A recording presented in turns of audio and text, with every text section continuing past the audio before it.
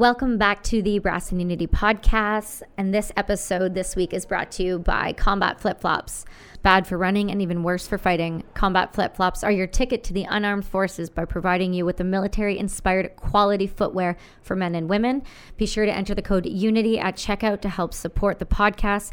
And in support of women in developing countries, head over to combatflipflops.com and become part of their unarmed forces today. Also brought to you by Heads Up Guys. Heads Up Guys is a resource providing men with information and practical tips on how to manage and prevent their depression. This is a dedicated online tool devoted to helping men get the help that they need, finding someone to talk to, and navigate difficult times. For more information, please head over to headsupguys.org. Also brought to you by Jackson Rowe. Vancouver designed Jackson Rowe clothing caters to a relaxed bohemian lifestyle. Large doses of love go into every single piece, featuring comfortable favorites like sweaters, dresses, play suits, and even stuff for men and children. Made up of neutral tones and flowy West Coast vibes, Jackson Rowe uses only the highest quality materials to ensure that you stay comfortable and looking great. Be sure to check out yours today at jacksonrowe.ca and use the code UNITY at checkout. And by Beneath. Starting with the first thing that you put on in the morning, Beneath inspires you to be your most authentic self. Get ready to experience increased comfort that radically outperforms anything that you've tried before, while leaving minimal impact on Mother Earth. Use the code UNITY to get 15% off at checkout at beneath.com. That's BN3TH.com. Hi guys, welcome to this episode of the Brass and Unity podcast. I was fortunate to sit down today with Julianne Q, who is a serial entrepreneur as well as a fierce advocate for psychedelics, mental health, and she had a very informative interview. We went through everything from childhood trauma into psychedelics, the realm of understanding mental health the best we possibly can, while both not being doctors. But it was a very informative, very interesting conversation, and I am thrilled to show the rest of the world what this episode turned out like. So enjoy.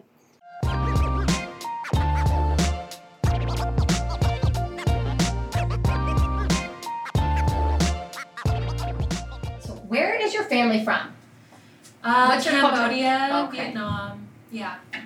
Okay, explain that to me. So give me your background here, because I feel like the whole, you just shot me into a whole, I've got so many questions, but why you don't have a middle name? And I'm so confused as to what, I've never heard that. Do you know people? I think a lot of Asians don't have middle names. Yeah. Okay. But my parents are from Cambodia, Vietnam. On the Cambodian side, there was a genocide. Yep. Which my mom lived through when she was like 12. And then there's the Vietnamese War. And so I'm a product of that. So I was thinking about this on the way here. You know, there's like this whole side to me that you read on LinkedIn.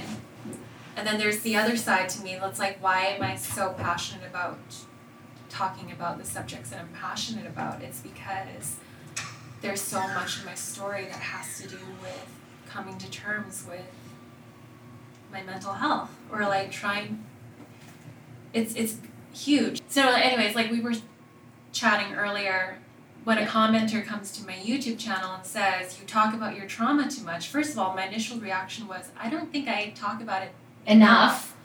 I'd like to talk about it more, so. I want to talk about it with you. If you'll talk about it with me, we'll get into it. Sure, we'll get into it. That's why I'm here. I think here's the thing. I think the people that are the very minimal amount of people, but people that are like starting to listen to this, the feedback I'm getting is the honesty and the openness of what we are trying to do here. And it's this, you can talk to all walks of life. You can talk to people who look like they've got their shit together on the outside and their highlight reel is amazing. They've got 500,000 followers on Instagram, and unfortunately we value numbers over actual personal accomplishment in society, and how and what they value that on is whether somebody or not approves of them, rather than whether somebody or not is doing something positive that's giving a positive impact to the world. Yeah. And so you see that being skewed. So with you talk about your success all the time, and I've talked to you about your success, and I'm proud to know you because of the way, not only the person you are, but the way you've grown over the past, I would say, my God, we've known each other are we going 6 or 7 years now?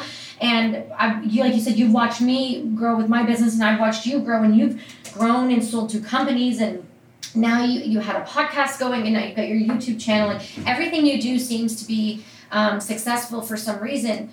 But I think there's a side of you that people don't know about, and the reason why you are such a badass, and the reason you are so hard-headed and stubborn and passionate and forward-thinking and willing to take on whatever you put in front of you is because of your trauma and where you come from. So if you're cool to talk about it, I'd love to talk about your family history and why you are the way you are. Sure. Okay. Yeah. Tell me. I will have to say, though, I feel like this is the first time I'm going to be talking about this openly like this. Yeah. And it makes me a little nervous, but okay. it's why I'm here, so. Okay. Give it to me, baby. Tell me all about your family and where you come from. What makes you such a badass? First of all, I don't see myself as badass. And That's it's interesting that mistake. you see the way that you described what I've done. I don't think everything that I've done is a success. I feel like most people, I've had more failures than successes. But the thing that I do identify with is having a drive. And I feel like that stems from all the way when I was really young. Like, I felt like I had to have a drive to get out of the environment that I was in. Mm-hmm. And I don't mean to say this. So my parents were working class. Like, they immigrated here. They were refugees from Cambodia and Vietnam.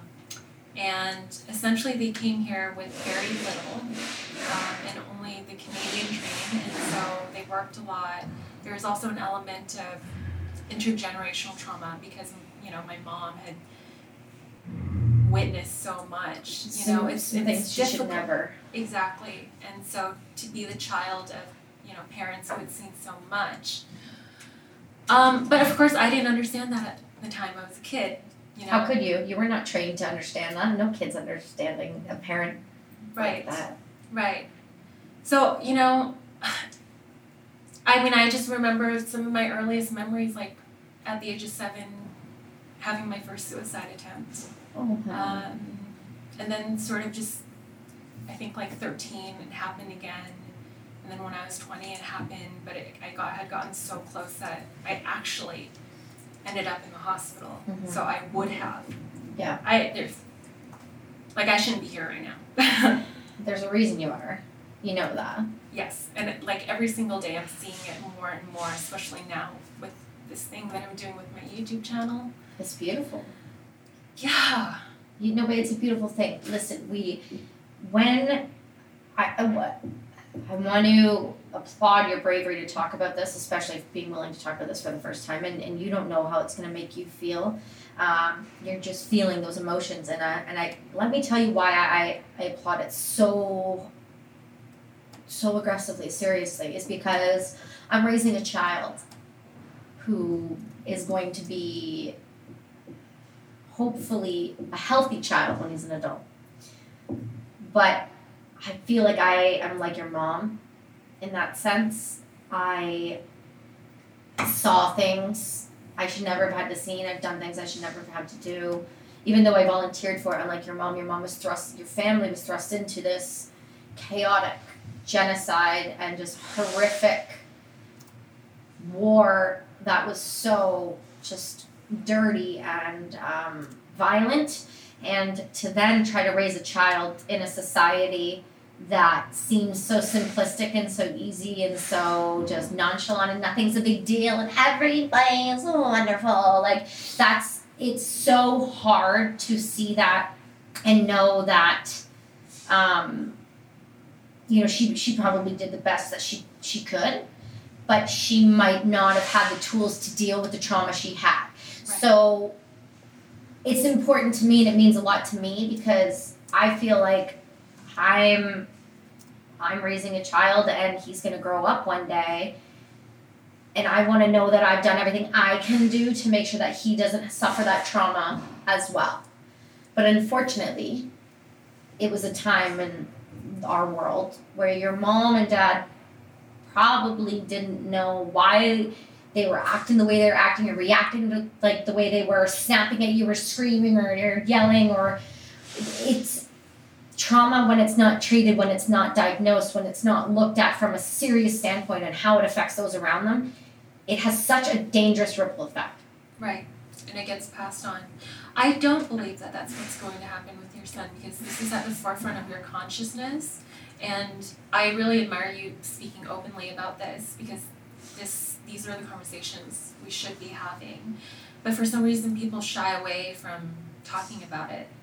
I think now I have the understanding that my parents did the best that they could, but I didn't understand when I was younger. And to your point about volunteering for the war, yes, you volunteered to serve as, Like a soldier. Yeah.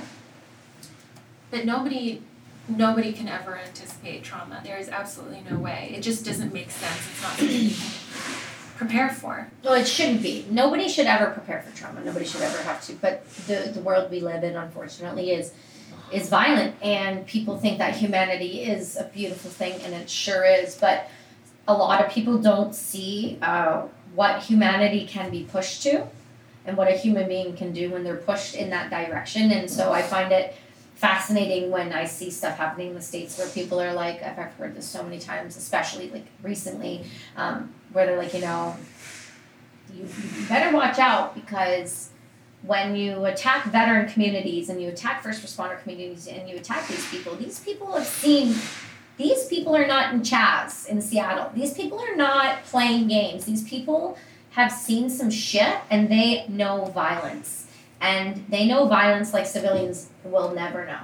And so when you start to see things crumble in the way that they are in the States, it's actually terrifying to me, because I'm seeing this happen. And what scares me the most is what it's going to do to the next generation of kids. Yeah. And the trauma that this is causing. And we don't even take that into consideration, I feel like, at all. As a society, we care about a certain age group and above. And we're not realizing that what we're doing, what we're putting out in the world, and how we're acting around our kids, and what they're seeing is going to do to them. Right. Because, think about it. If your mom and dad hadn't come from where they come from, you wouldn't be a quarter of who you are today. And I think that would be unfortunate. Right. I think all of your struggles are pinpoints in your life that may feel horrific to you to look back at, and may feel traumatic and bring up, everything that you never wanted to ever feel again. But I think those are pinpoints in your life that make you who you are, and there's no goddamn reason anybody should ever feel ashamed for that. Right.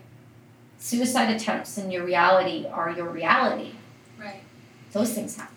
Absolutely. And I think I've gotten to the point now, and keep in mind, also part of my story is that I have 4 years of regular therapy down my belt. Mm-hmm. And that's out of reach for a lot of people. And I've had Yes. years and lots of time to just do my own self-study.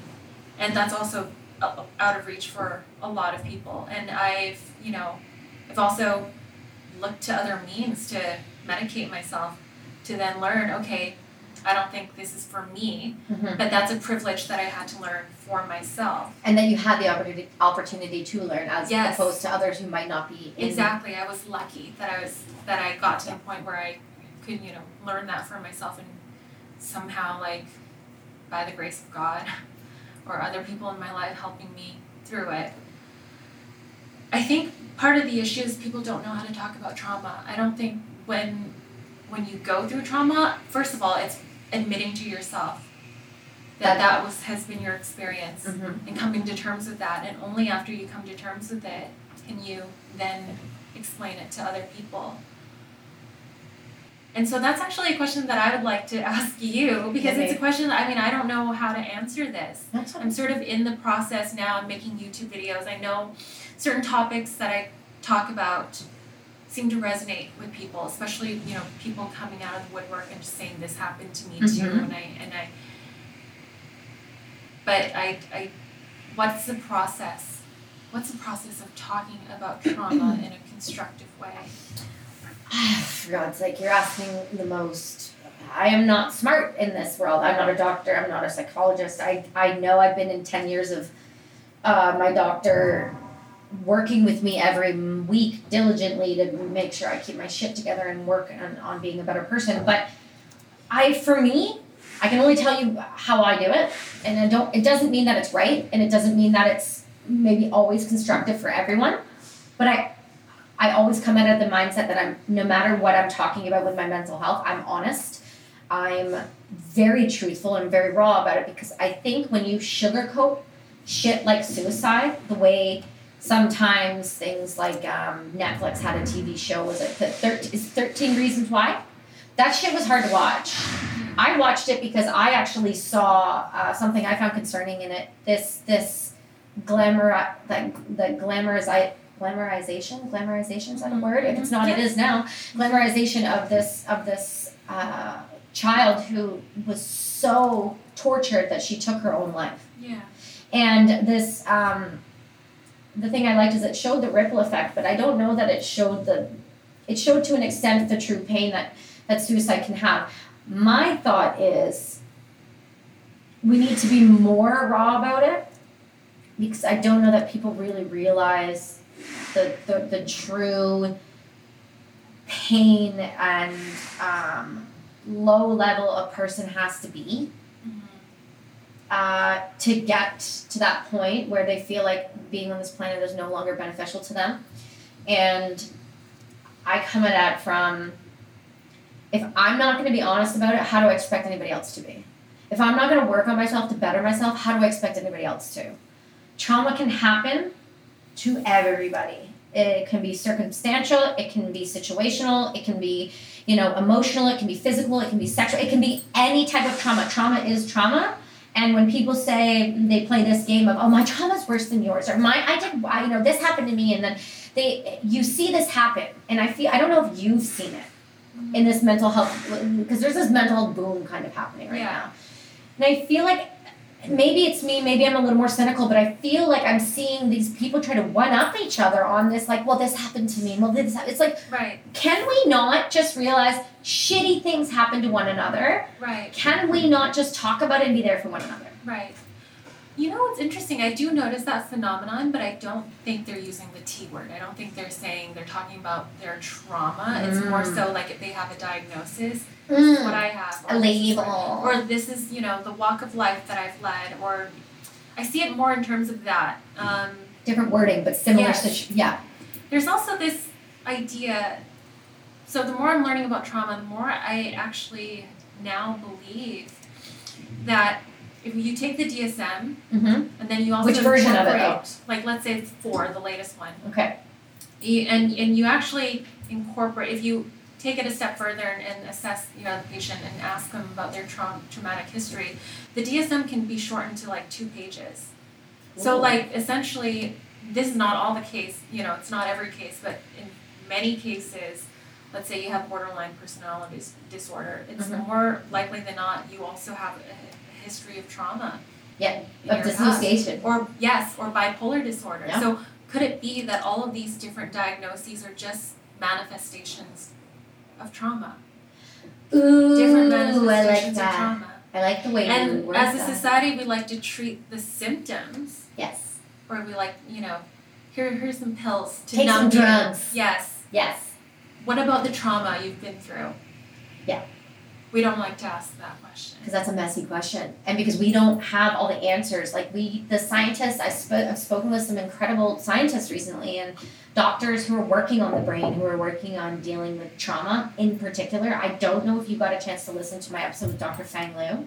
I listened to Did you listen to part of it? Okay, she's the one who's working on this drug that you give to trauma patients after that prevents PTSD down the road. Like, the thing is we don't know what will trigger that down the road for a patient or person. The brain is such a massive, undiscovered, part of our body that we don't know anything about. Yeah. So what I'm saying is, when somebody experiences trauma, that doesn't always affect everybody. It's crazy. Down the road, some people can say this and this happened to me, but it didn't actually, I didn't have any ramifications from it. And for whatever chemical imbalance or reason, that shit sorted itself out in the brain at some point. Right. Do you know what I mean? So then maybe they didn't have any issues with depression or serotonin reuptake. They didn't need to have any of those they didn't have that. Their brain grew out of it, sorted itself out, and it rewired itself based on other positive factors that happen later on. And then you get others who go through a traumatic event or witness or hear or are in a situational event where that takes their life on a whole different trajectory. Right. Now you're talking, you're seeing symptoms, you're seeing diagnoses happening, and you're seeing, like you said, this DSM being brought out. And that thing, if people don't know the DSM is, that thing is no joke. That thing is like thick as hell. Yeah. Can you explain to people what that is so that my listeners understand a little bit? Well, I'm not a psychologist, but from what I understand, it's a diagnostic manual. Yeah. And when it first came out, it was originally intended to be sort of like a guide and not necessarily something to be applied for real diagnoses. Okay. But as the way that it turned out, pathway. Insurance companies love diagnoses. Because it means money. Yes. And my therapist tells me so. I don't know. I'm going to quote her on this.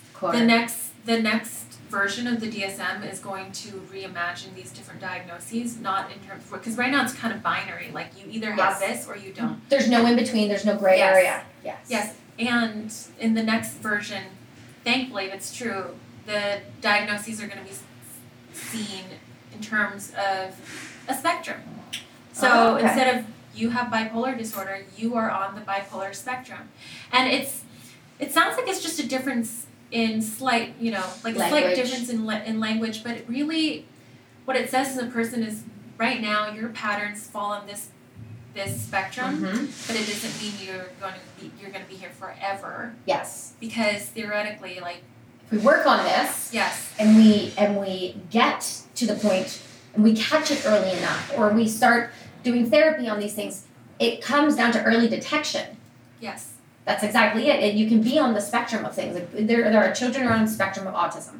There are children that are on the spectrum of all these other things. So why can't adults be like you said? Why can't the DSM and adults be looked at in the same fashion? Right. Exactly. Yeah. And I wish that it would have been explained to me. So I had another experience. So after my last major suicide attempt, and that was when you were 20. Correct. Yes. Sorry to interrupt. You were 20. I just wanted. And after the hospitalization, when I came out, I was assessed by a psychiatrist for an hour a week for 4 weeks. And then he gave me a diagnosis of borderline personality disorder. What do you know about BPD? Well, I did go to school, and my professor, Heidi, if she's listening to this, is going to kick me in the teeth right now because this is something I did. I love. I'm very curious about mental health and these disorders.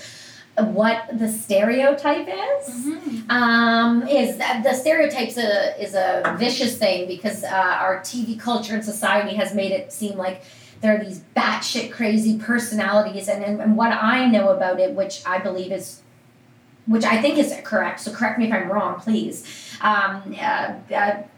Borderline personality disorder is when somebody has had a traumatic event where they disassociate so aggressively that another personality comes forward to then protect that you essentially. Yes. And it can come in different forms. There can be severity levels of it. Some people can have true borderline personality is very hard to diagnose if I'm not wrong. I'm not sure about because it can range, right? Because I know in the States there's been some incredible cases where they found people who have literal 10 personalities, and they are bang on. Yes. Borderline personality is a dissociating. Yes, they do this thing called splitting. So if you're close to someone with BPD, you're either their favorite person, or you could start out as their favorite person, and then a couple weeks later, you're the worst person in the world. Oh. And it's the hallmark of BPD is emotional dysregulation. So I wasn't explained, like the psychiatrist didn't explain to me what my diagnosis meant. He sort of just wrote a letter and sent it off to my family doctor. My family doctor met with me. He said, listen, there's not much we can do about this, but here's another antidepressant that you can try if you want. If you want. Yeah. Oh, that's disgusting. So, I'm already in a fragile place. And to be honest, because it wasn't really explained to me, when I learned of it, I just sort of tossed it in the back burner and tried to live in denial. And it wasn't until, I think a year later, I was dating someone who happened to be a doctor. Okay, yes. yeah. And so, I mean, I don't know if you know this about me, but I'm not the greatest at relationships. I wouldn't say that. I think that is no. I think at that's least not when I was younger. Nobody was when we were younger. And it was, emotional roller coaster with this guy. First of all, we were long distance. Okay, so there's your first stretch. But I was really finding it hard. Like, the moment we got closer, I was finding it really challenging to just sort of stay cool. And that was when I started being curious about BPD again. And so I actually Googled it this time. And oh dear. Google's not a good thing sometimes. All of those stereotypes that you mentioned don't even scratch the surface of what's being written about borderline personality disorder. Like, I'll give you some of the things that I read. For example, it has a 10% mortality rate, so it's technically it's technically the most, it's the most depressing, Suicide that turns into a loss of life. It's one of the highest. Yes. Okay. Yes. Turns out it's seen as the most dangerous, mental illness out there or something like that. And then I read all these stories about especially women with borderline personality disorder and how, men ought to know that if you come across somebody with BPD, run in the other direction. So that was really nice for me to read that. Okay. And so I'm in a relationship with this doctor and we break up, and then that was when I finally opened up to him about the fact that I had this diagnosis, and then he just dropped me. He just stopped talking to me. Oh, that's disgusting. So then I tried to live in denial again. Okay, fast forward. Turns out I don't even have BPD. Okay. After I got a second opinion, started working with a therapist who, could see things for what they were and not just put you in a box really quick because that's what the DSM tells them to do? Yes. Okay. But how old were you though when you finally got this? When you finally found out that you don't have it? Like 5 years later. Oh, okay, wow. So this has been, you went a good chunk of your life thinking this was who you were. Yeah. And your identity was attached to this because somebody, and the lack of effort. Yes. Oh, fantastic. And, I don't really want to get into my dating history too much, but I went on to have other experiences where I got into a relationship with a guy who would use my BPD against me, and he would say, nobody else is going to accept you. Oh, it was a form of control. He Yes. used it as a form of control to make you afraid to Yes. leave. Yes. Oh my. Turns out, first of all, I don't think I have BPD. I don't believe so, and the other therapists and clinicians who've worked with me also don't believe so. Apparently, this diagnosis of complex post-traumatic stress disorder is a newer diagnosis. It is newer. It's not even technically a diagnosis in the DSM. Not yet. That's right. But it describes me a lot better. And the older generation of psychiatrists don't know about complex PTSD. And I think back to the psychiatrist who diagnosed me, I think one of the things that informed his decision was analyzing my worst nightmares. Okay. So he was looking at your worst nightmares and basing your reality off of that. Yes. I don't know how much science is driven behind that. Okay. That's a little, I'm going to look into that a little bit because I know there are things that do work, that you do look at your trauma in a different, or an event or traumatic, one of the events, and it's called, oh my God, Dr. Ferguson's going to kick me in the face. And so is Dr. Passy.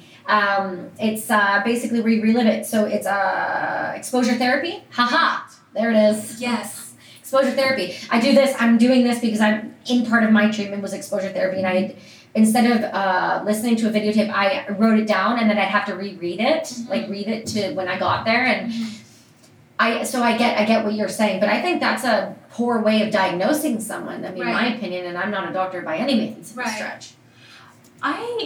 I think it's different if the patient comes to you and says, hey, I've been having the same nightmare over and over again. Can you help me figure this out?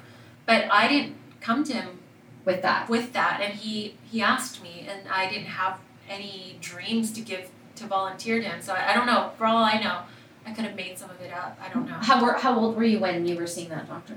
21.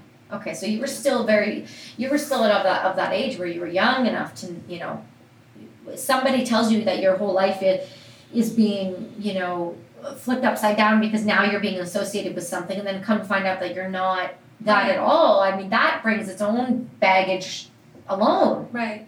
Were you medicated for that with him? He prescribed,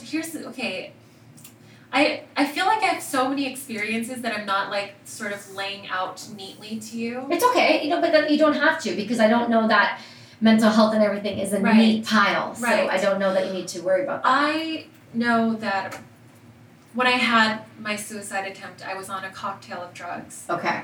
And I just knew that I didn't want to be on that anymore. So I took it upon, and I don't recommend this.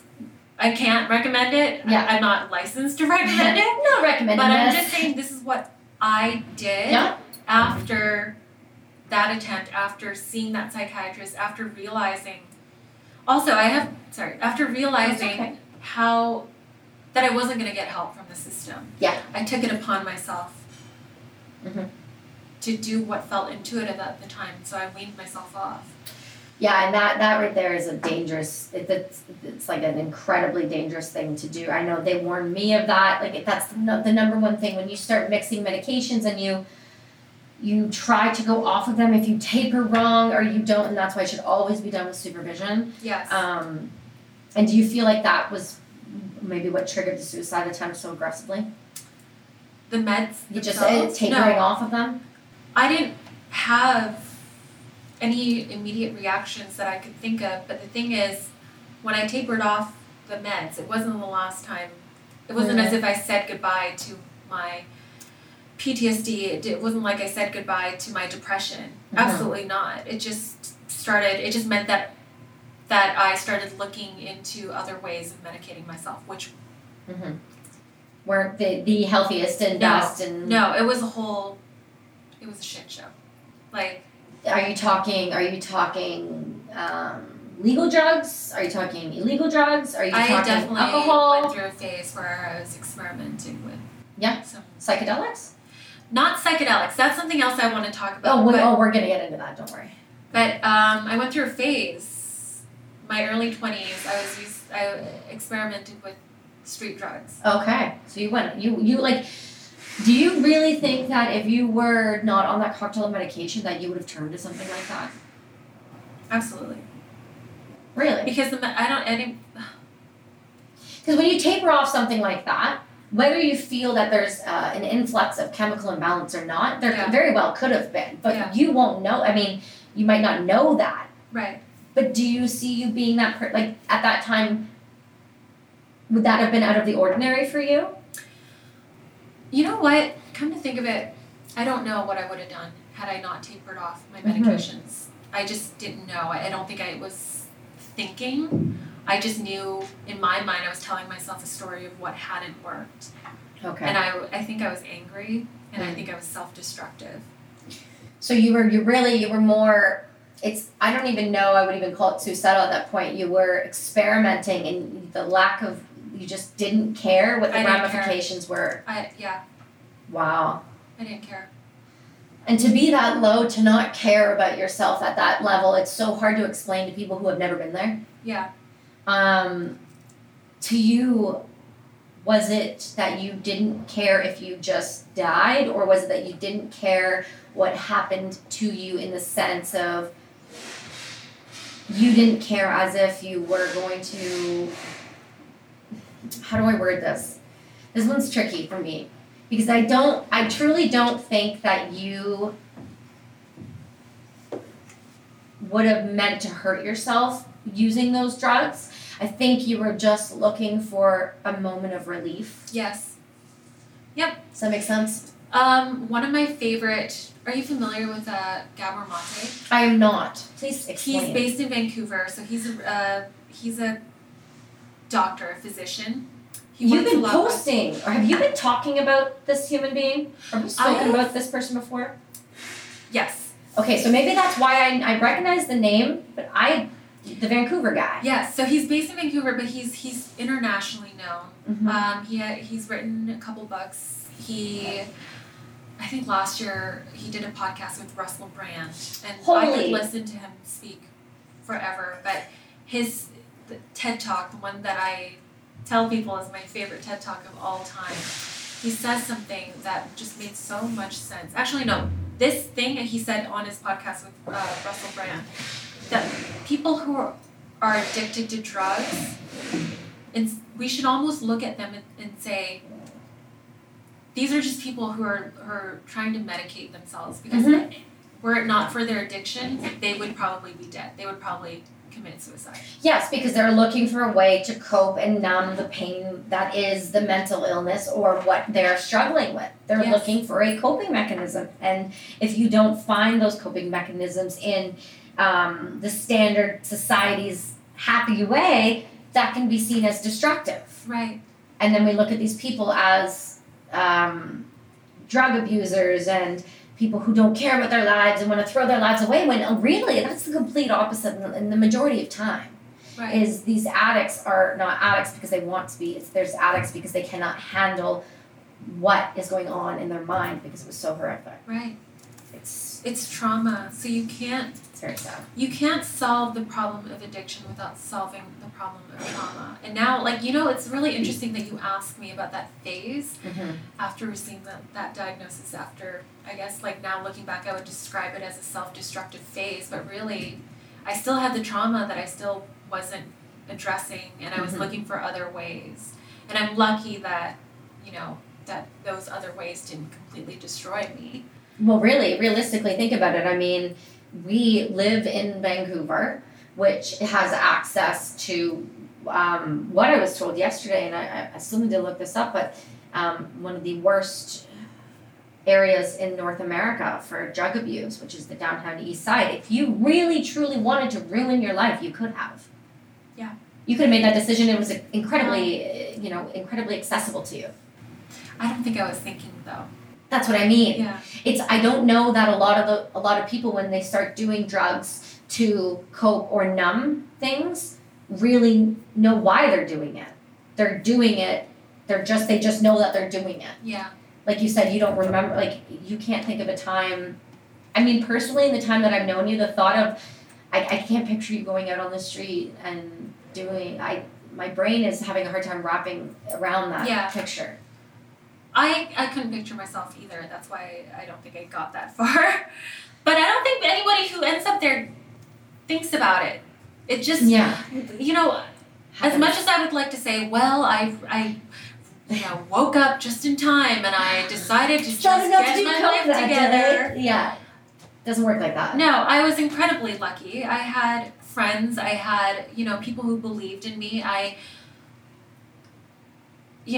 had a certain amount of privilege because I was also living this double life. I have, the thing that I'm grateful for is that I have an intelligence that I could market and earn an income from. And with that income, I ended up investing in therapy. Yeah, and if you don't have the money, therapy is incredibly expensive.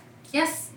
It's not, it is such a privilege to be able to say you go to therapy.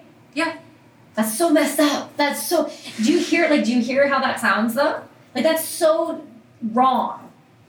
Absolutely. That should be a basic human right. Absolutely. And then, so that was just talk therapy. And then at some point I decided to get real, EMDR. Yeah, I've done it. Which is even more expensive than talk therapy. I tried it. I honestly can't tell you if I know what that cost is. Veterans Affairs at the time I paid for it for me, and it didn't. I found it didn't work. I just felt like I was having a small seizure.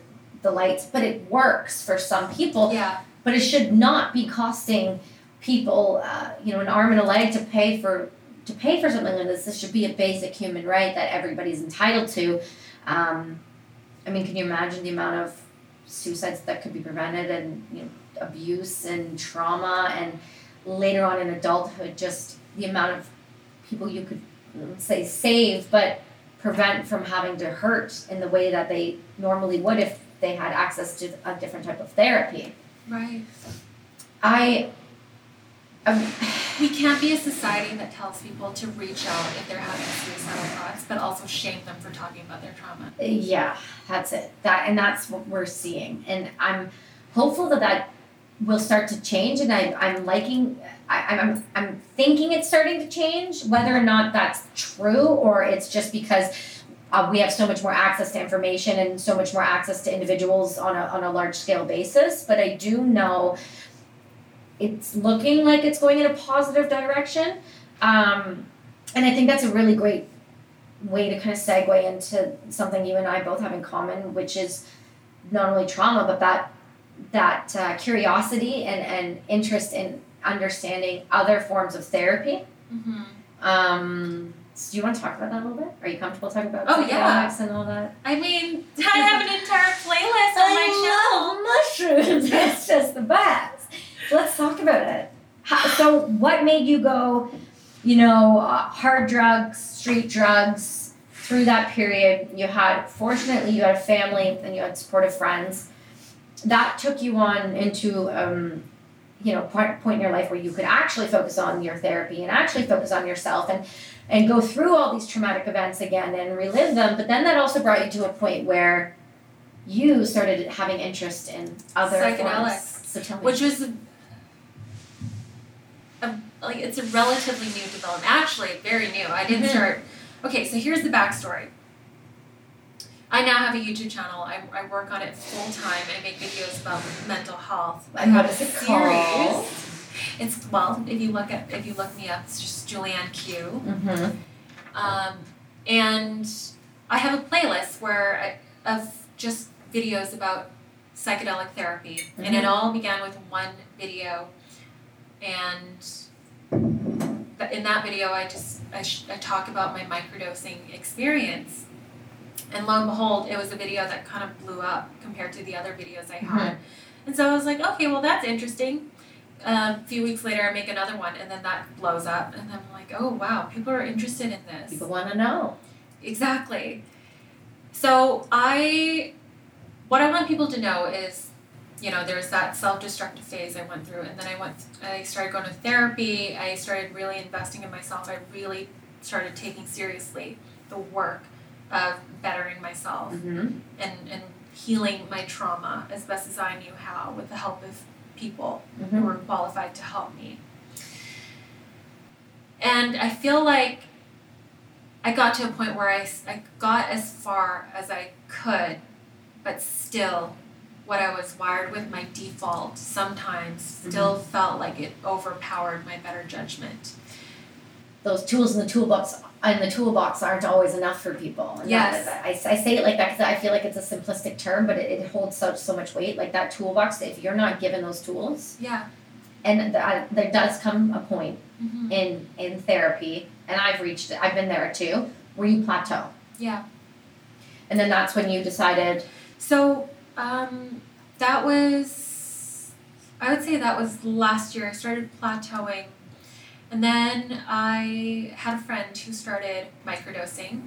So I got some magic mushrooms from him. And it worked really well for me. And before then, I hadn't even considered psychedelic therapy. It was completely out of my... Did you know it was a thing? Did you know it existed? I didn't even know people were doing it for medicinal purposes. I mean, I had an experience in the past where I would take magic mushrooms to concerts. Yeah, we go party. Yeah. It's a party drug. Yeah. That's what people... But I didn't know it could be used for therapeutic purposes. And so then that's what I did this January. I started microdosing. It changed my life.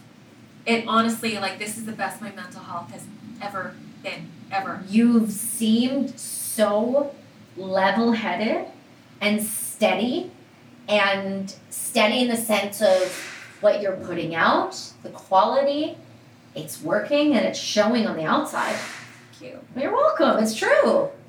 I didn't know what you were doing though. I just thought you were just kicking ass and taking names, but I didn't know. I had no idea. Right. Well, this is what I was doing. I was microdosing. I was using psychedelics. And then I started learning, I started reading books from the experts in this field. I started reading scientific papers. And it's hard not to become an advocate, a proponent, when you see it for yourself, when you experience the positive effects. Exactly, how transformative it is. And to learn. One thing I also started doing this year was I started meditating. And it was difficult to get used to, especially in the beginning. I was told myself the story. I have ADHD. And using magic mushrooms and meditating at the same time is the game changer. Game changer. Game changer. Game changer. And then to since learn that both meditation and psychedelics have the ability, they have the capacity to robustly promote neuroplasticity and neurogenesis. Like your brain actually changes in very positive ways over time through the use of psychedelics and meditation. Yeah, and constant and not, but and I'm going to reiterate this. And when we say psychedelics, we mean a microdosing amount in a grown adult human who is making the choice to do that, not putting it and slipping it in someone's food like I had happen to me in high school, or it's treating these like you would treat any other form of therapy, a chemotherapy, a radiation. It does in dosage, it does in the right space, it does around the right people. Yes. There has to be a protocol to it. Yes. Otherwise, it will turn into this people saying, oh, well, mushrooms fix everything. They do, but they they do fix, there was that study that, I don't mean to interrupt, but that study that just came out, 4 times more likely to heal than antidepressant. Yes, I think it came from Johns Hopkins. Is that where it came from? Yeah, thank you for clarifying that, because I did see that Rogan posted it, and I was, as soon as I saw it, I was like, hallelujah, they get it. Absolutely. See, and I also sense a degree of responsibility now that I'm making content about this. Yes. Because I don't want to come on here and say, well, this is a miracle cure, and they're like, knowing how transformative this thing is, this practice is, you almost feel like you have to protect how sacred it is. Yes. Because, just the way that these drugs became Schedule I drugs to begin with was largely a product of misunderstanding. Of course, all drugs, the majority of drugs, due to the era in the United States. Right.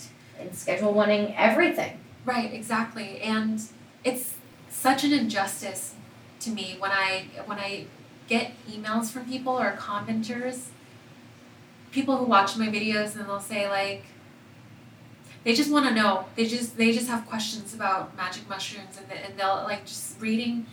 The amount of people who will open their emails by saying like, I swear I'm not one of those people. I'm a 72-year-old woman who just lost her husband and nothing's working. We were together for 40 years, and overnight I don't know how to be happy anymore. And then I also received an email from a couple who lost their 23-year-old son. They're like clinically depressed. They're down to their very last. They can't break out of it. Exactly. That's on its own should tell you that everything that you're saying about it is important, it's accurate, and you wanting to protect that. I understand why you want to protect that. I can grasp that. I can wrap my head around something like that. It was such a sacred drug in history, way back when ceremonies were done with it. It was an honor to have that, and it should still be treated as such. And I feel that way about cannabis. I feel that way about psychedelics that are proven to work. I know there are many states that have now legalized it. I know there are studies happening at UBC and UVic on everything from psychedelic magic mushrooms to MDMA. Yeah. There's some incredible research being done, and I just, everything that you're talking about when it comes to these is so relevant to our listeners in the sense that they have no damn clue about these, but all of a sudden, you know, their Facebook or their news is being populated with magic mushrooms are working. Yes. There needs to be guides to this. And I think that's why your channel on YouTube is so incredibly important. People will feel at their wit's end and have no other way to feel better. Like these emails you're getting. Mm-hmm. And if you're not doing videos like this or people aren't being advocates for it, these can be dangerous. Yeah.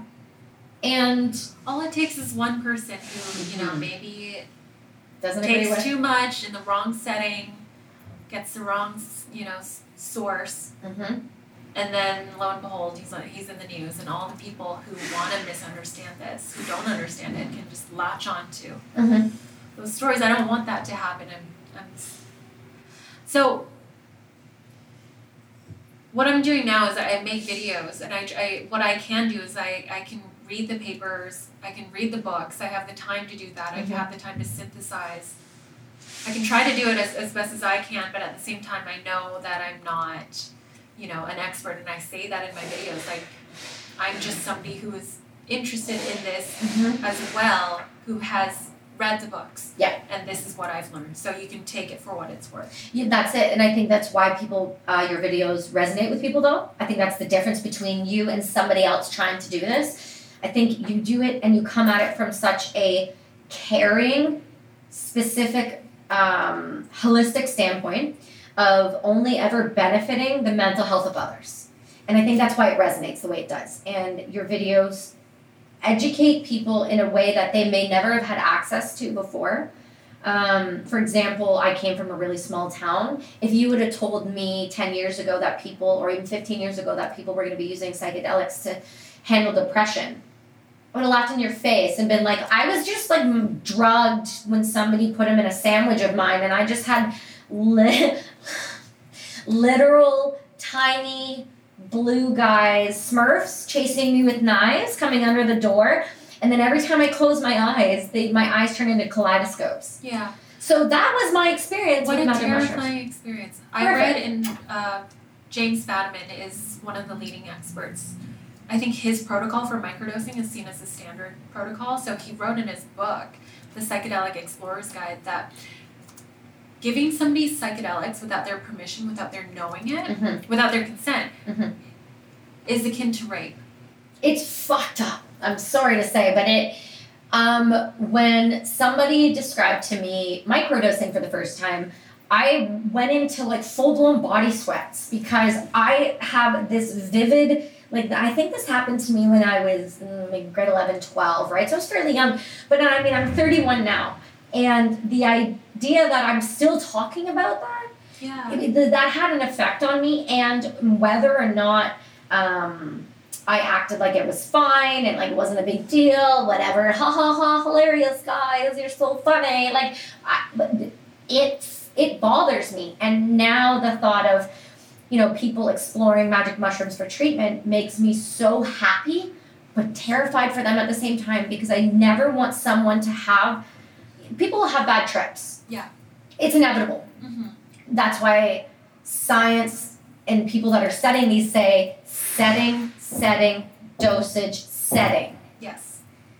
Can you explain to me why that's so important? And guides, and why those are so important, though?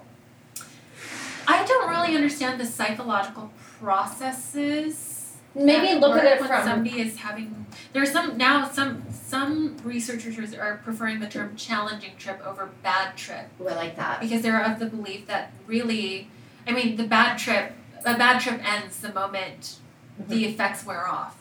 Yeah. But there can be challenging trips, like if your expectation, I mean, certainly, maybe we can say it's true. Like if you take a psychedelic, ideally you wouldn't want a challenging trip. No. Nobody takes a psychedelic for those reasons, but they do happen. And I think setting minimizes your chances of having a bad trip. Doesn't completely guarantee that you won't have one, but it minimizes. And I don't know exactly why, but I do know that this piece of advice it works so well that it's almost become a cliche. Yeah. But for very good reasons for people in this community. And Another component is having a guide.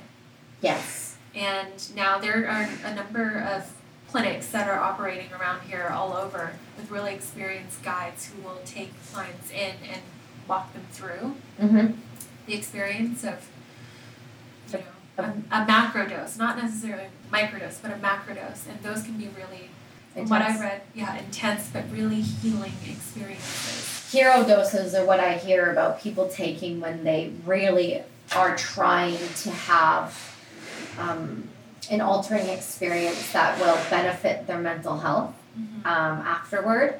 I've had friends who, oh my God, a girlfriend of mine, I won't say her name, but she did a hero dose, and she was telling me this story, and she's tiny, and she did more than I thought she would do, for sure. And she said something to me that kind of sat with me and made me think about it in a different way, a bad trip or a challenging trip in a different way. And she said, I was horrified at what was happening, but for whatever the reason, I needed that more than I needed that to happen. I needed to go through those things. I needed to feel those things. I needed to have that panic and that overwhelming sense of just lack of control over the situation. She goes, I needed that. And ever since she's done that, the communication I've had with her, she's a different human being. In the most positive, this is somebody that struggled a lot with trauma, and her story is not mine to tell, but her progress and her ability to be who she is now after seeing that is so beyond phenomenal and overwhelmingly exciting for the study of where these psychedelics are going, that it gives me such hope for people. I'm not even going to say like us, because I'm sorry, trauma as a child is a whole different ballgame, in my opinion.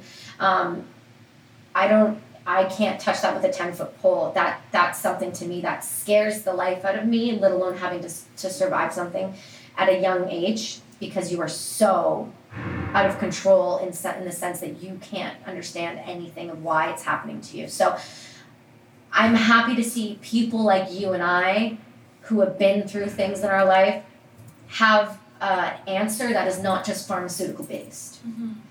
Pharmaceuticals are often necessary for a lot of reasons. But to hear that something that grows in the ground, that has this massive history of being a beautiful drug given at ceremonies, to not only honor, but to grow as a human, to grow into a man or to be a woman. If you look back in history, this drug was used for so many reasons in such positive settings that I think it's I don't even know where I'm going with it. I'm nothing but rewarded and optimistic. And I'm so glad that you're doing these videos and you kind of dove head first into this, really. And I don't know that I ever saw this side coming. I get a lot of feedback like that. Like, the people who know me say, I never imagined you making videos about this, because before this, I'm very put together. That's kind of my image, I think. Yeah, I'll give you that. And now I'm making videos about psychedelic drugs. But that's the thing, is when you said to me, it's how do you talk openly and honestly about trauma? How do we have that conversation where you're not being shamed for being an openness and honest about it? You just have the conversation. You're just having the conversation. Yes. One of my favorite quotes ever is a quote by Carl Jung. I think he's the godfather of psychotherapy. No, that's Freud. He's the other one. Anyways. I know who you're talking about. If you don't make the unconscious conscious, it will direct your life, and you will call it fate.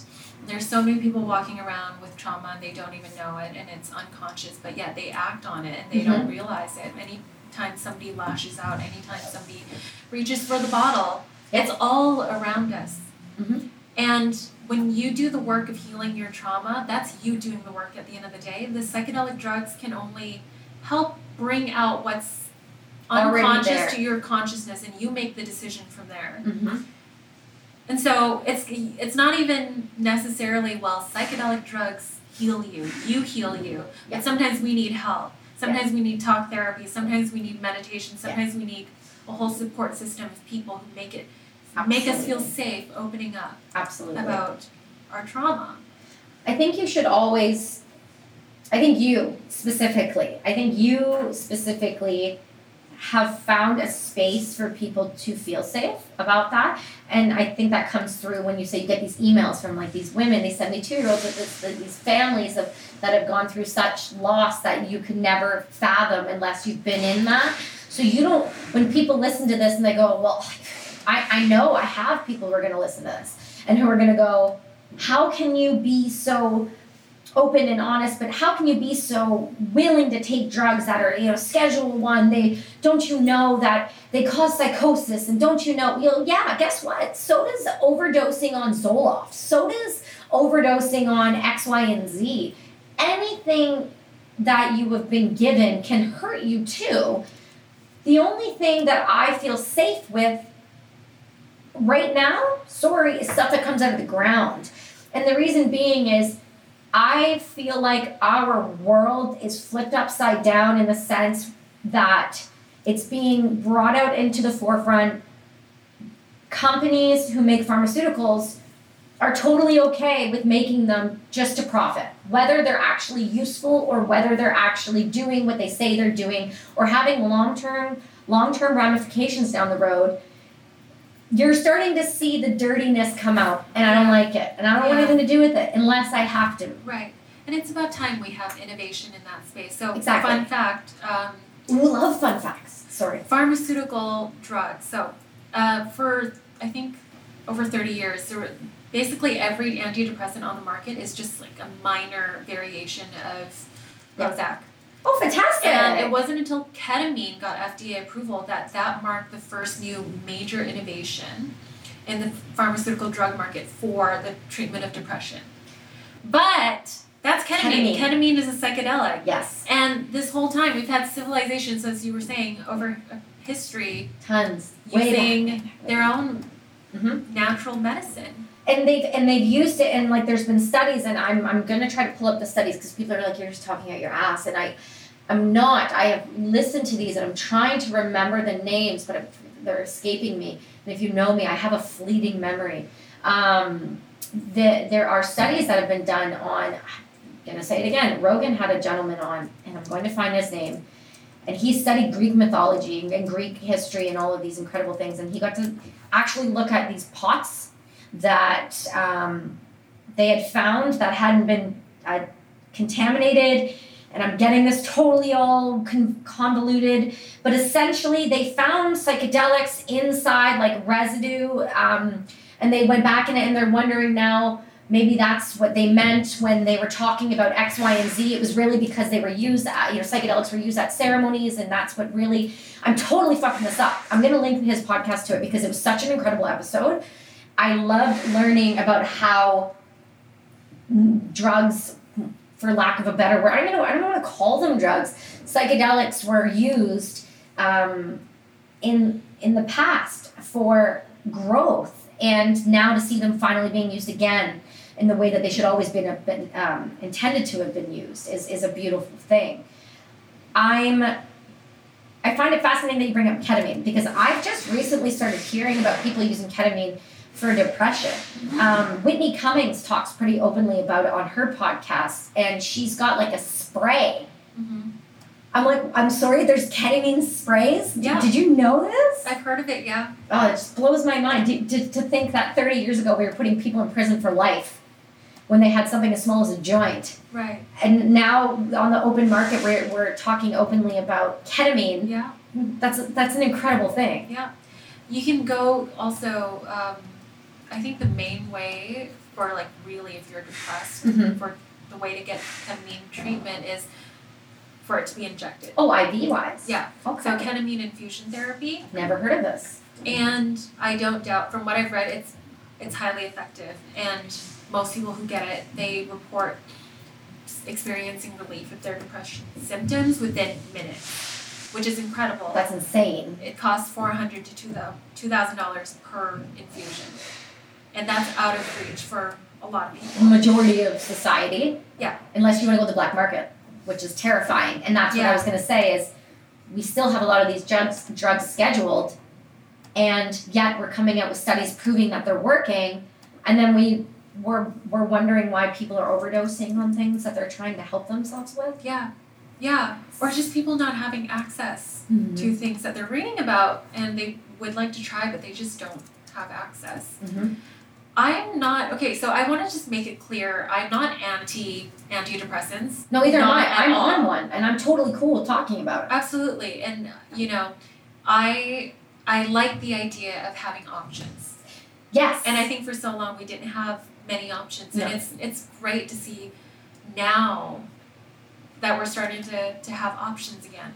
Because even if that option isn't right for you, then that's fine. Then not every drug is going to be right for someone. Not every drug is going to have the same contraindications, and that's why they say you listen to a commercial on TV and it's got 900 bajillion things where they're like, well, you could also have dizziness, heart attack, sweating. It's like all of these things that you could get from it, and then at the end it's like Zoloft. Want to feel good about yourself? It's like that last tagline, and it's like, but did you forget all the other shit that you just said to me that I might become paralyzed, lose my vision, and watching, the actors run through a field. I know. And dandelions. They're holding hands, and then they're all smiling at the end, like, so Prozac, fix your life today. Yes. I'm like, I'm sorry, what was that? Oh, before, anyways. Yeah, it's like, liver failure, kidney failure, everything will fail if you take this drug. It's like, those drugs work for some people. I'm on Zoloft. I've been on Zoloft. That one's worked for me. I was diagnosed with severe post-traumatic stress disorder, and then later on found out that I also have MDD, which is major depressive disorder. Fun fact. And, but looking at me right now, would you know that? No, because Zoloft. Function well today. No, but it's part of it. No, but it's part of it, and it's not all of it. And I think that's the mistake that we make is we hand out these like they're TikToks, but we don't do talk therapy. We don't do other treatments. We don't look at the trauma event, and you think that these drugs are just going to fix it. So I know for a fact you're not anti-medication, antidepressants. I know you're not anti-pharmaceuticals because you do know that they can work. Yes. And they do work, and they do save lives. Yes. But we can also look at other things that maybe aren't making people billions of dollars. Maybe it's okay to look at something that grows in the ground and see... something that's not going to give you brain zaps for a month if you wean off them. Speaking of that, I was trying to explain this to someone the other day. And I don't know if there's a better... I don't know if I'm going to do it on camera, but it's pretty funny. I remember when I ran out of my medication, okay? And it was like a 2 or 3 day span. 2 or 3 days doesn't sound like a lot for someone. When you're on something that is an antidepressant, that is a serotonin reuptake drug that keeps you level, and you get these head rushes. Yeah. And what it felt like, I would be sitting here talking to you, but it felt like my head was just going like that all day long. And it wouldn't stop. And then I would get a migraine. And that terrified that terrified me. Because the thought of what happens if something happens to the world and I can't get that. How do I wean off something like that? Yeah. How does one... And I used to be on like 10. So I'm cool with just being on one, but I'm not okay with just having that be my end-all be-all. I need to look at other solutions and options to help prop that up and and give it the best chance at causing a positive reaction. Right. I want to know where you stand when it comes to using ketamine and things like that on a long-term basis. I haven't read. I've read enough on it. So I'm not sure. It's fascinating. I'm just all these studies coming out with the antidepressants. I haven't gotten a chance to read the ones that have come out that have been associated with psychedelics. I guess I'm just curious. I'm just curious about the long term, how long it lasts, and what I do know about classical psychedelics. So ketamine is a psychedelic. I'm not sure if it would be classified as a classical psychedelic. Yeah. But classical psychedelics are thought to be anti-addictive. So it's kind of impossible to be addicted to them. Fun fact, the founder of Alcoholics Anonymous was a user of LSD. The person who first synthesized LSD, Albert Hoffman. Yes. He lived until the age of 102, and he was a vocal proponent of microdosing his whole entire life. With, let's say, LSD, it's like, if you've ever, maybe. No, it's okay. I have never tried LSD. I think the most I've had was, I've had magic mushrooms. I had salvia once. Before that was like illegal. Do you remember when salvia came out on the market? Do you know what salvia is? I don't. Well, I've heard of it. I don't even know if I've done it. Okay, let me tell you about it real quick. Because it was salvia lasts like 10 minutes. It's a similar thing to like a DMT kind of in that sense. And what it is you inhale it, and it's like a weed, right? You inhale it, and as you exhale it, hits you. Oh, like wow. a brick wall. And all I remember from my experience, I had a friend named, never mind. Nope. He has a company and he's doing well. And yeah. I don't know. Anyway, we did it, and all of a sudden, I was a letter in a book, and the book was closing. And so I was on the page. Page just got smaller, and it was closing, and I couldn't get any lower to the ground. And then when I finally was able to stand up, and I started walking, he was like, "You were walking like you were on a steep incline like this." Oh my goodness. I don't even know what that looks like. It was, I can't wrap my brain around it. It was intense beyond all measure. That was the only other like psychedelic, I don't even know what that's classified as, that I've ever done besides like mushrooms. So here's my question for you. So after that experience, how much did you feel like you wanted to do it again? Never again. It's terrifying. Exactly. You can't get it. I know you can't get addicted to that. Right. And so, for example, anybody who's done a hero's dose of the magic mushrooms or LSD, it's common. Well, I personally haven't, but I can only imagine after going through something like that, you want to take some time off. You need a minute. It's not advised to be done on a regular basis. I mean, it's all about. Oh my god. There was a Netflix. Oh my geez. I can't believe I haven't even talked to you about this. There's a Sting, I think, the singer. Yeah. He was talking about a time that he did them and like set and setting, and how he had one really bad trip, and then he's had like really good trips. But the thing that he said that I loved, and it's so true. You don't do them all the time. This is not like a thing you like go out and every weekend you do a hero dose of mushrooms. Like no, because it won't like you. It won't agree with you. Your consciousness and whatever you see when you're in that, well, no. They won't like you abusing that, whatever they is. Right. There's some people who say you can't even abuse it. Oh, I don't doubt it. I don't doubt it at all.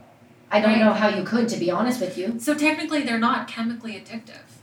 That's incredible. But whether or not you decide, let's say with microdosing, whether or not you decide, well, I prefer myself on a microdose versus not, that would be a psychological compulsion. Yes.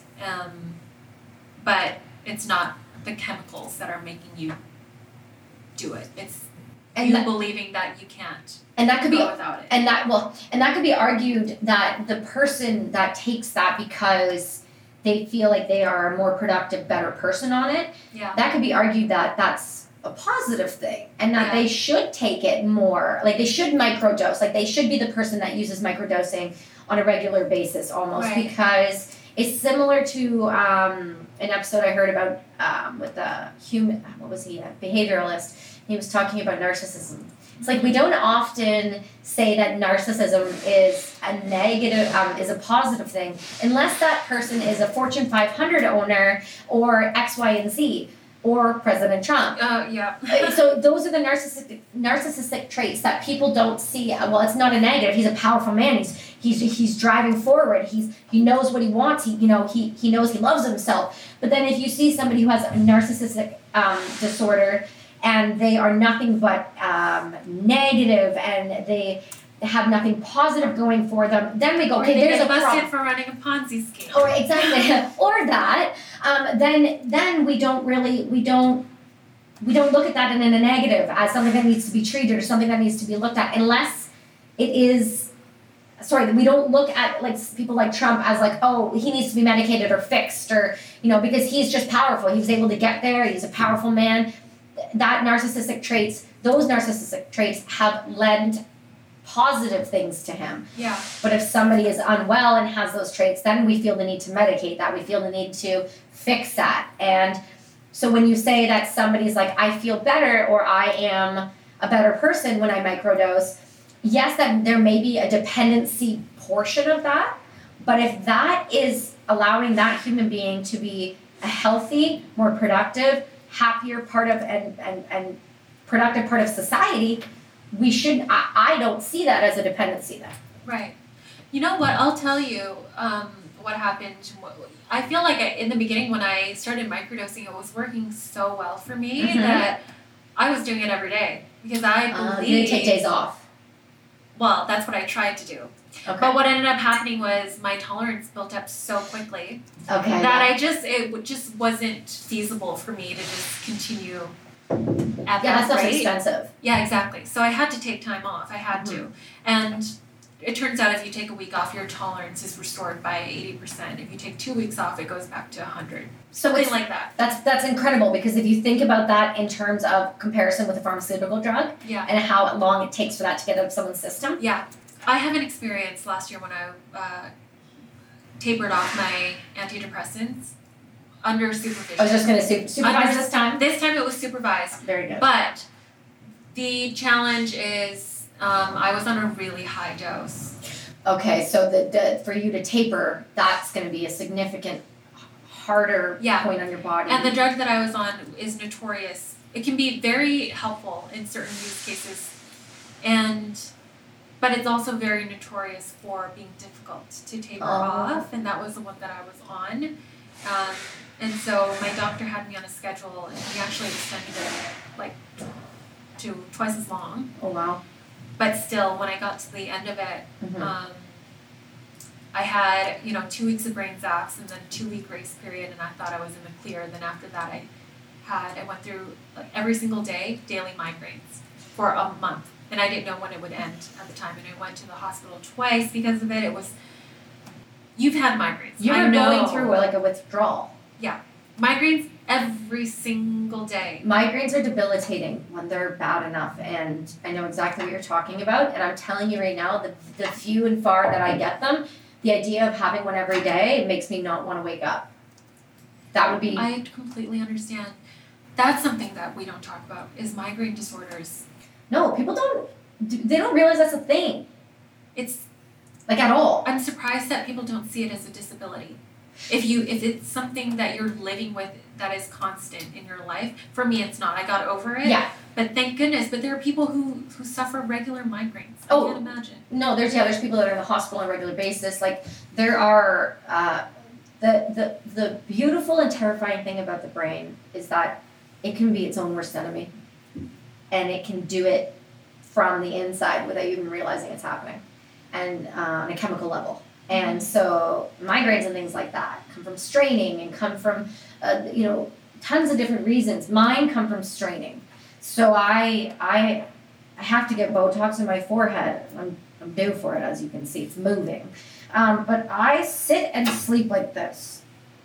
And so I've also had 2 eye surgeries where I went permanently cross-eyed. And that straining causes my migraines. And then once I got the privilege of getting PTSD such a kick in the face with, my migraines took on a whole new meaning. They were a different type of migraine. So I know there are people out there that cannot. I mean, a friend of mine, if she's having one, can't be in the house. Because any noise will cause such horrific pain. Mm-hmm. And you have to go to the hospital.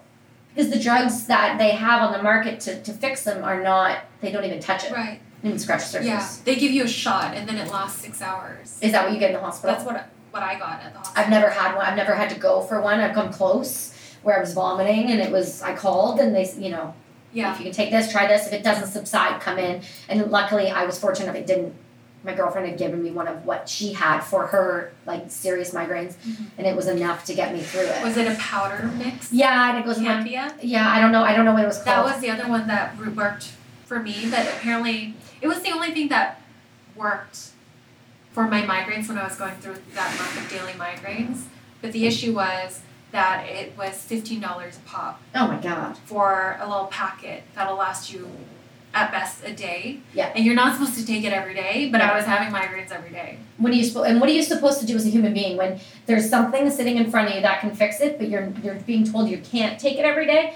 Yeah. That's difficult. And I think that's where I come back to like natural, I don't say all natural, but like psychedelic remedies. I've found with microdosing, my migraines aren't as severe. Me personally. Right. Whether or not that's in my head, whether or not I don't have any physical proof, I don't have any medical proof, but I notice it. Right. Now, that could be contributing factors to my depression, and it could be contributing to my PTSD and getting better or worse or ups and downs. Are you microdosing right now? Not this second. Not currently. I stopped for a little bit. I took a minute off because I wanted to see if there would be a downslope. Mm-hmm. That makes sense. Mm-hmm. My doctor knows I'm doing it. He's aware of it. He's not perfect. Like, they're not, it's still illegal in Canada. I mean, here. He said, what are you using? I explained it. Where'd you get it? I explained it. How are you doing it? I explained it. When are you doing it? How are you blah, blah, blah, blah, blah, blah, blah, blah. Followed my protocol, did it for a while, and it worked. And I didn't see a downtick. I saw almost like like my brain got it for a second, was like, you needed this. Yeah. And everything was just, I could breathe for a minute. And it didn't feel like everything was coming down on me on a weight that it had always been. And for me, that said volumes. And so when I went back to my doctor, I said, hey, I did this, I found it really helped me. He said, great. If you feel like it's still working, continue doing it. Don't, he goes, you're an adult, you know the rules here of how to do this properly. And he would know, he'd be able to tell if I was abusing something like that. My God, I have a husband and a child that would be able to tell. But I do it properly, safely, in a safe environment. And do you know what I mean? Like, I'm very smart about it because it is considered illegal. And I think as time goes, these drugs aren't going to be illegal any longer. I mean, was it Oregon that just decriminalized all drugs? Yes. Am I wrong? Is that overstated? Small amounts, but also the big one was magic mushrooms legalized. Denver is legalized. Yeah. And so, it's a matter of time before British Columbia and Canada have this. I'm not concerned on that front. But it works. I love it. I will hopefully be starting it again soon. But it works, and it's weird. It trips me out that it works. Not trips me out in like a psychedelic way. It like blows my own mind that when I eat this gross little stale tasting piece of ground, that it can truly affect my brain in a way I never knew I could have freedom from again. And your migraines are less severe. Mm-hmm. So now, do you ever, when you feel a migraine coming, is that when you take? I haven't. I haven't. No, I didn't notice it until I had stopped microdosing for a while, and then I had a migraine come on. I didn't take anything for it. I wasn't like, oh, I'm gonna try it now with the mushrooms. No, I didn't take anything. It just didn't get to the point where I had to lie down in a dark room again. Wow. Do you know what I mean? Yeah. So it was like, it was there, and like, I'm not like, it was behind my eyes, and I could feel it, and it was like every time I opened my eyes, it hurt. But it didn't go past that, which was like, okay, something's changing. Something's changing in the brain here. And if you look at scans of soldiers with PTSD and people with healthy brains, the gray matter is different. There is a physiological, proven change in the brain. And I would be interested in having my brain scanned now and 5 years from now, because I am such an advocate, like I said, and you are, of healthy choices with psychedelics. Yes. It's working.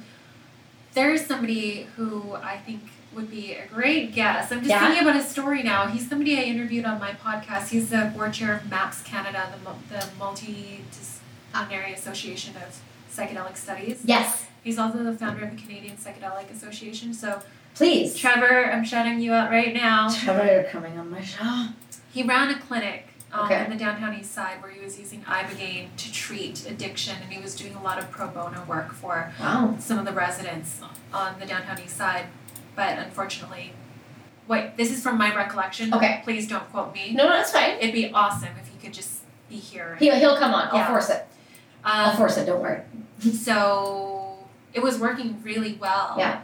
But because he was dealing with psychedelics, he couldn't continue to operate that clinic. So it's such a sad, unfortunate way that our society is running right now, that we have to have university studies that are already underfunded in charge of trying to run research on this, when if we opened it up to people like him who were doing this research and gave them the proper protocol, like he could come up with the proper protocols with the proper funding, think about the research that could be done and the true help that could be done with trauma and mental health and addiction.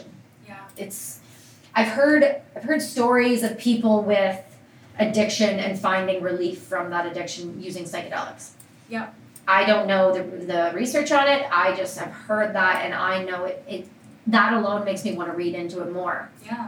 Because if something is changing your functionality on a chemical level that's making you no longer addicted to something that was literally had a hold on you and was ruining your life, you lost everything, but then to see people come out of it using a psychedelic, that should be enough for the government to step in and say, hey, we really need to research this. Exactly. And there are more and more studies on this being done, thankfully, but we're just also emerging from a 40-year dry spell of scientific research in this field, essentially. It's on addiction. I think it's one thing to have the willpower to not use the drug that was providing you relief, but it's another to not feel a compulsion to reach that drug. Whether it's retail therapy or whatever addiction you have. Isn't that half of it, right? That's like more than half of it. It's not that you can't break that chemical imbalance. It's you've got that compulsion. And that's like a behavioral. Now you're talking about a behavioral trait. And something that needs to be worked on completely differently. Right. And so the conversation around psychedelics is that they have the capacity to interrupt your addiction. I think that's the term, to interrupt an addiction, which is different from just being strong and avoiding it. Strong, doing all the programs. Because that doesn't always work. Sometimes people need more, and that's totally okay. That's what methadone was created for. I mean, you look at the surge and why that drug had to be created. Right. Like from trauma, from disaster, from horrific things happening. Sometimes some positives can come out of that, but often you need that level of trauma and issues and worldwide just frustration before, these things can fully come out to the forefront and not be shut down right away. And I see that happening, and I see that happening because of people like you.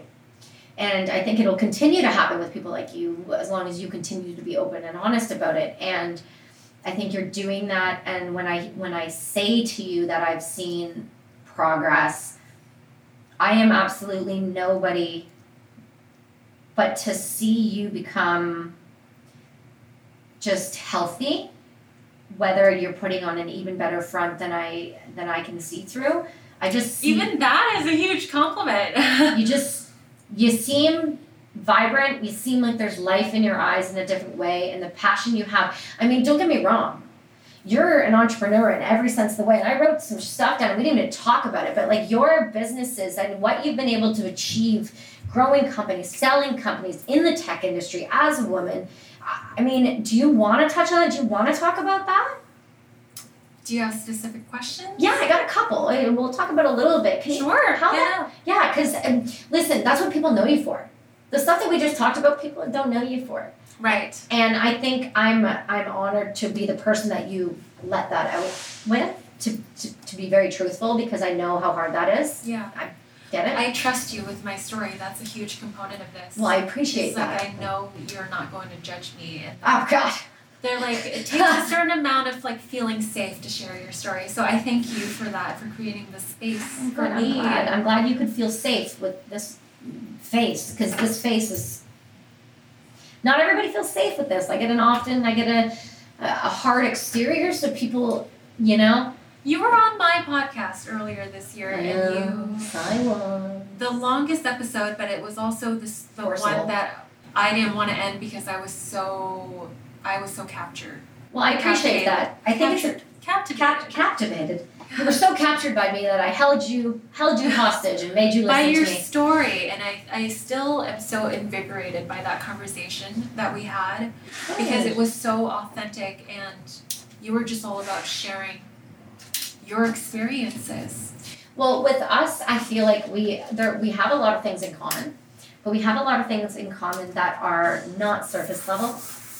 I think you and I have a lot of deeper, darker things that we have in common, and that gives a little bit of it radiates a safety feeling, like almost like a hey, you know the unspoken things. I don't really need to tell you, but if I'm having a hard day, you kind of get it. You know what I mean? Like you don't have to be like, why are you being so like a bitch today? Like what's wrong with you? It's like it's no, my Starbucks wasn't wrong. I'm fucking going through some stuff because I had some nightmares last. Like, that isn't something that you're not the type of person I have to explain that to. And I think that comes with the level of comfortability that you provide as well. And I think it's a dual-edged sword. We do that for each other. When you got into business, when you got into the tech industry, why the tech? What made you want to start your businesses that you sold and were so successful with? So I actually went to school for political science. Oh, okay. I got jaded halfway through because politics. Yeah.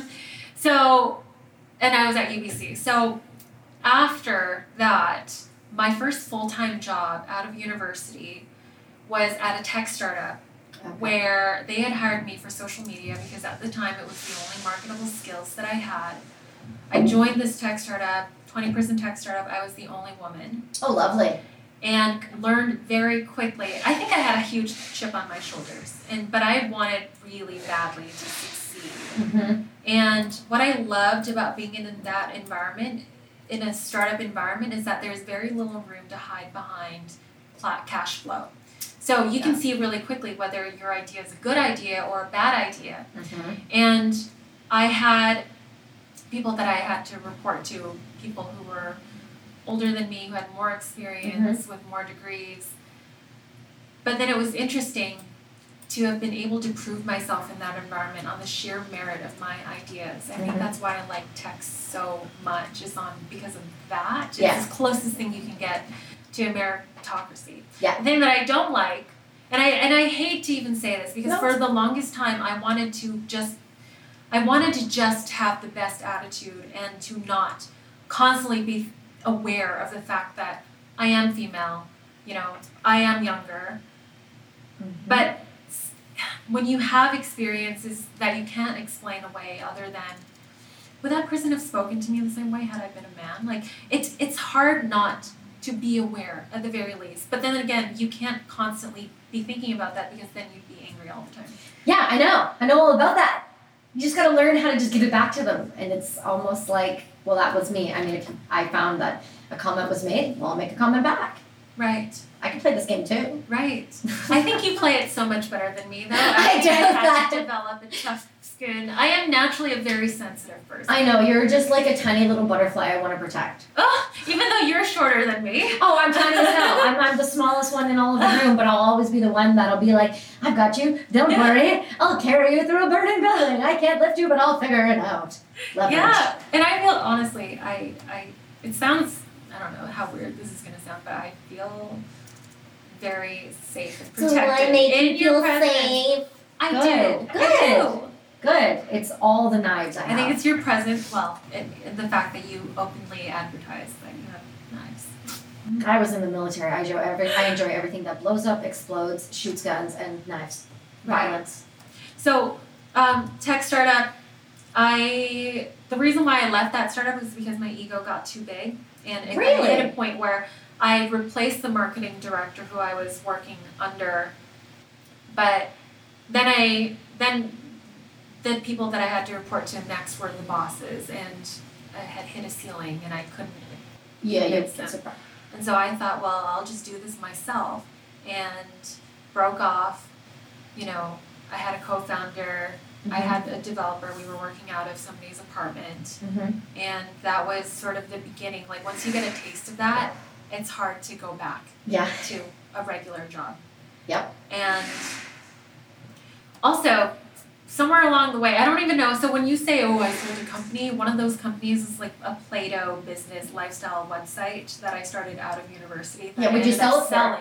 Would you sell for, though? I don't even want to say it wasn't but it doesn't a huge matter. amount. It doesn't matter, because the point is somebody thought your ideas were damn well good enough to invest their money into and buy from you. Right. So what? That doesn't matter otherwise. It was like a really cool experience. Yeah, I bet you it was terrifying too, though, at the same time. Here's the thing. It almost felt less terrifying back when you were smaller, back when you felt like you had less to lose. Oh, I get it. I didn't even feel that fear. It wasn't until later on, with my last business, running a marketing agency, when I had an actual team on payroll. Yeah.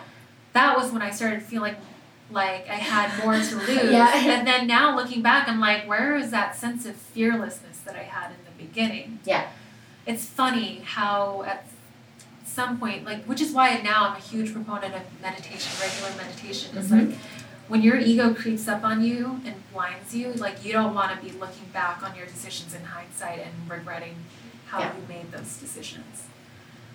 Wow, I think that right there on its own, knowing that you have that's why you're going to be just fine, girl, because you've got such introspection. What you just were able to look at, nobody would say that. If anybody else would be like, to keep your ego in check, sometimes you just got to get kicked in the face once in a while, which is also true. But sometimes you just need to meditate yourself through it, and you will be humbled really quickly. Yeah, for sure. Wow. It's I'm sure you have those experiences too. When you look back, you're like, I wish I hadn't done that. 99% of my time. Yeah. Yeah. Because I have this tough exterior. Or I'm very loud. I did find out why I'm so loud, though. Fun fact. Yours truly is getting 2 hearing aids soon. Oh. That's right. I'm okay with it. I'm cool with it, bro. I'm fine. Did your doctor explain to you how it might be related to your brain? So I have tinnitus, which is the ringing in the ear, which is related to that. And that gets worse when trauma happens and when you are more stressed. Right. So that ringing happens more often. But I actually just have hearing loss from artillery guns blowing up all the time. Right. Yeah, just a lot of booms. Okay. Big old booms and explosions. So I just, that's why I'm so loud. And so for me, I'm an out there loud, outgoing. What people see is this outgoing person, but then when I'm not on a camera or I'm not doing something like this, I'm the mushy one in the corner who's crying at a dog video because the dog looks like it got left and I wasn't there to help it. I am honest when I say I judge myself. I'm too hard on myself. I constantly question my choices and my decisions, and could I have done this better? Could I have worked harder? Could I have, I could have spoken to somebody more respectfully? I run through the gamut of stuff on a regular basis, and when somebody says, you look like you have such together, I'm like, you don't know the half of it. And I think I'm totally okay with showing my other side of it. And I think it's because it doesn't have to be all of me.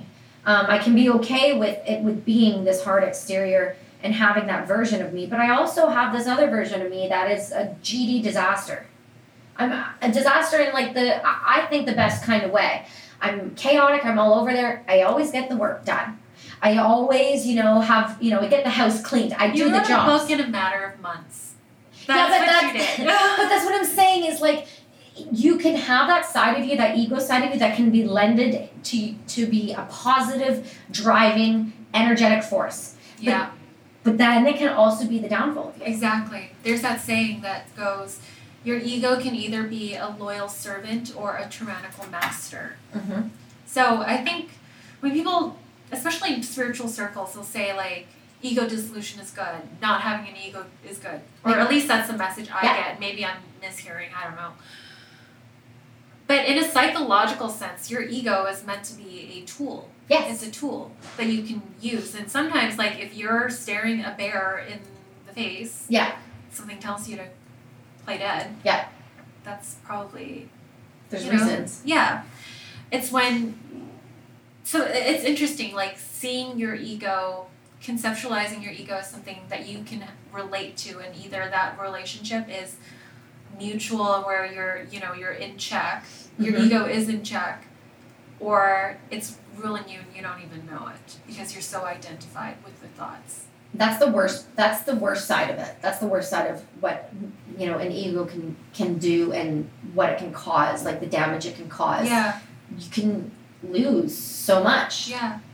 And I think about the people I've hurt in the past, and I think about the version of me who was on the other side of that relationship, and like, that was my ego, and I didn't even know it at the time.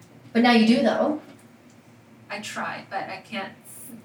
I tried. You're the least egotistical person I know. I don't even know what you're talking about, because I, honest to God, have never seen that side of you. I met you at a time when, oh my God, did you just, you had your businesses going, right? Yeah. You had sold one. Yeah. And you were working on your marketing. It was at the TED Talk, the TEDx.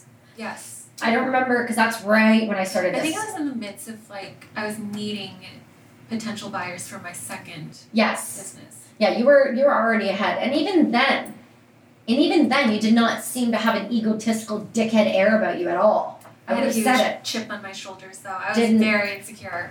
Imposter syndrome. Didn't feel like I belonged. Oh, that's my life. I don't feel like I belong in doing anything I'm doing. At all. But I also know that I'll never belong here if I never try. Yes. So if I don't try, I can't really be mad at myself. I can't say I didn't try. I mean, I can't be mad at myself. Like, if I'm gonna be part of something, I'm gonna be a part of something. I'm gonna throw everything I have into it. That is the thing.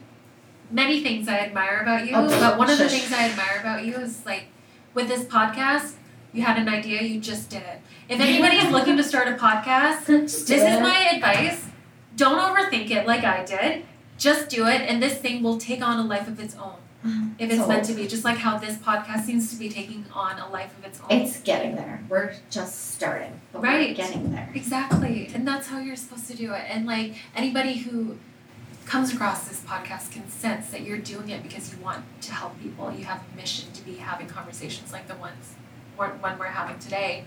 Conversations you don't normally hear at a cocktail party. But unless you're at one beside me. And then you're like, that's concerning. Can you stop saying that in public? Because you're freaking people out. Like, well, that happens. This is your channel. My show. This is your show. We can talk about whatever I want. Exactly. And if people don't like it, they can just turn off. Yeah, turn me off. I have a feeling that, honestly, I don't want to get sappy. Don't get sappy. Don't do it to me. Listen, I'll But I'm just so proud of you. Oh, I love you. You're the sweetest. And, I'll start to slow us down here, because listen, I've been an admirer of you, and we can go back and forth on this, and I appreciate your kind words and all of that, but I got the opportunity to go on Behind the Grind, and that to me was a big deal, because you know what it felt like there? It felt like for a minute people were recognizing me for more than just my trauma, but like shit I was actually working hard to do and help people with. So it felt like, okay, a validation. So you gave me that validation that I'm worth talking to, and I want to say thank you for that, because you helped me to create this, and you've been a stepping stone in that for me, and I'm more than thrilled to have you on again. I'm more than thrilled to have a segment where we talk about psychedelics on a regular basis as this progresses, because I think it's going to progress.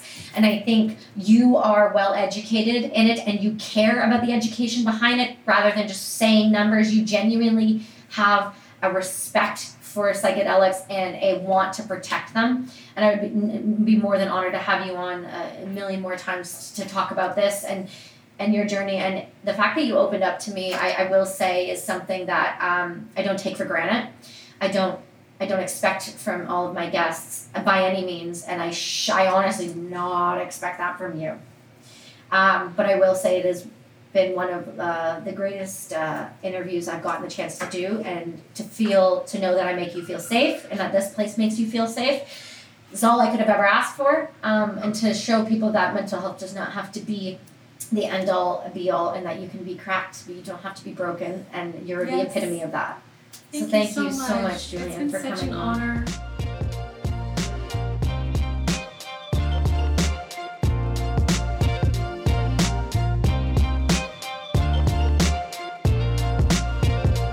So at the end of this episode, just like every other on the Brass and Unity podcast, we feature a charity that's doing the hard work. And this week's charity feature is True Patriot Love. And they are a military family health and support center that focuses on mental health, physical health, research, and innovation. They are a Canadian charity that helps so many. So please do yourself a favor. If you are looking for any sort of resources or people to help out, please do yourself a favor. Go to truepatriotlove.ca and see what they can do for you guys there. See you all next week.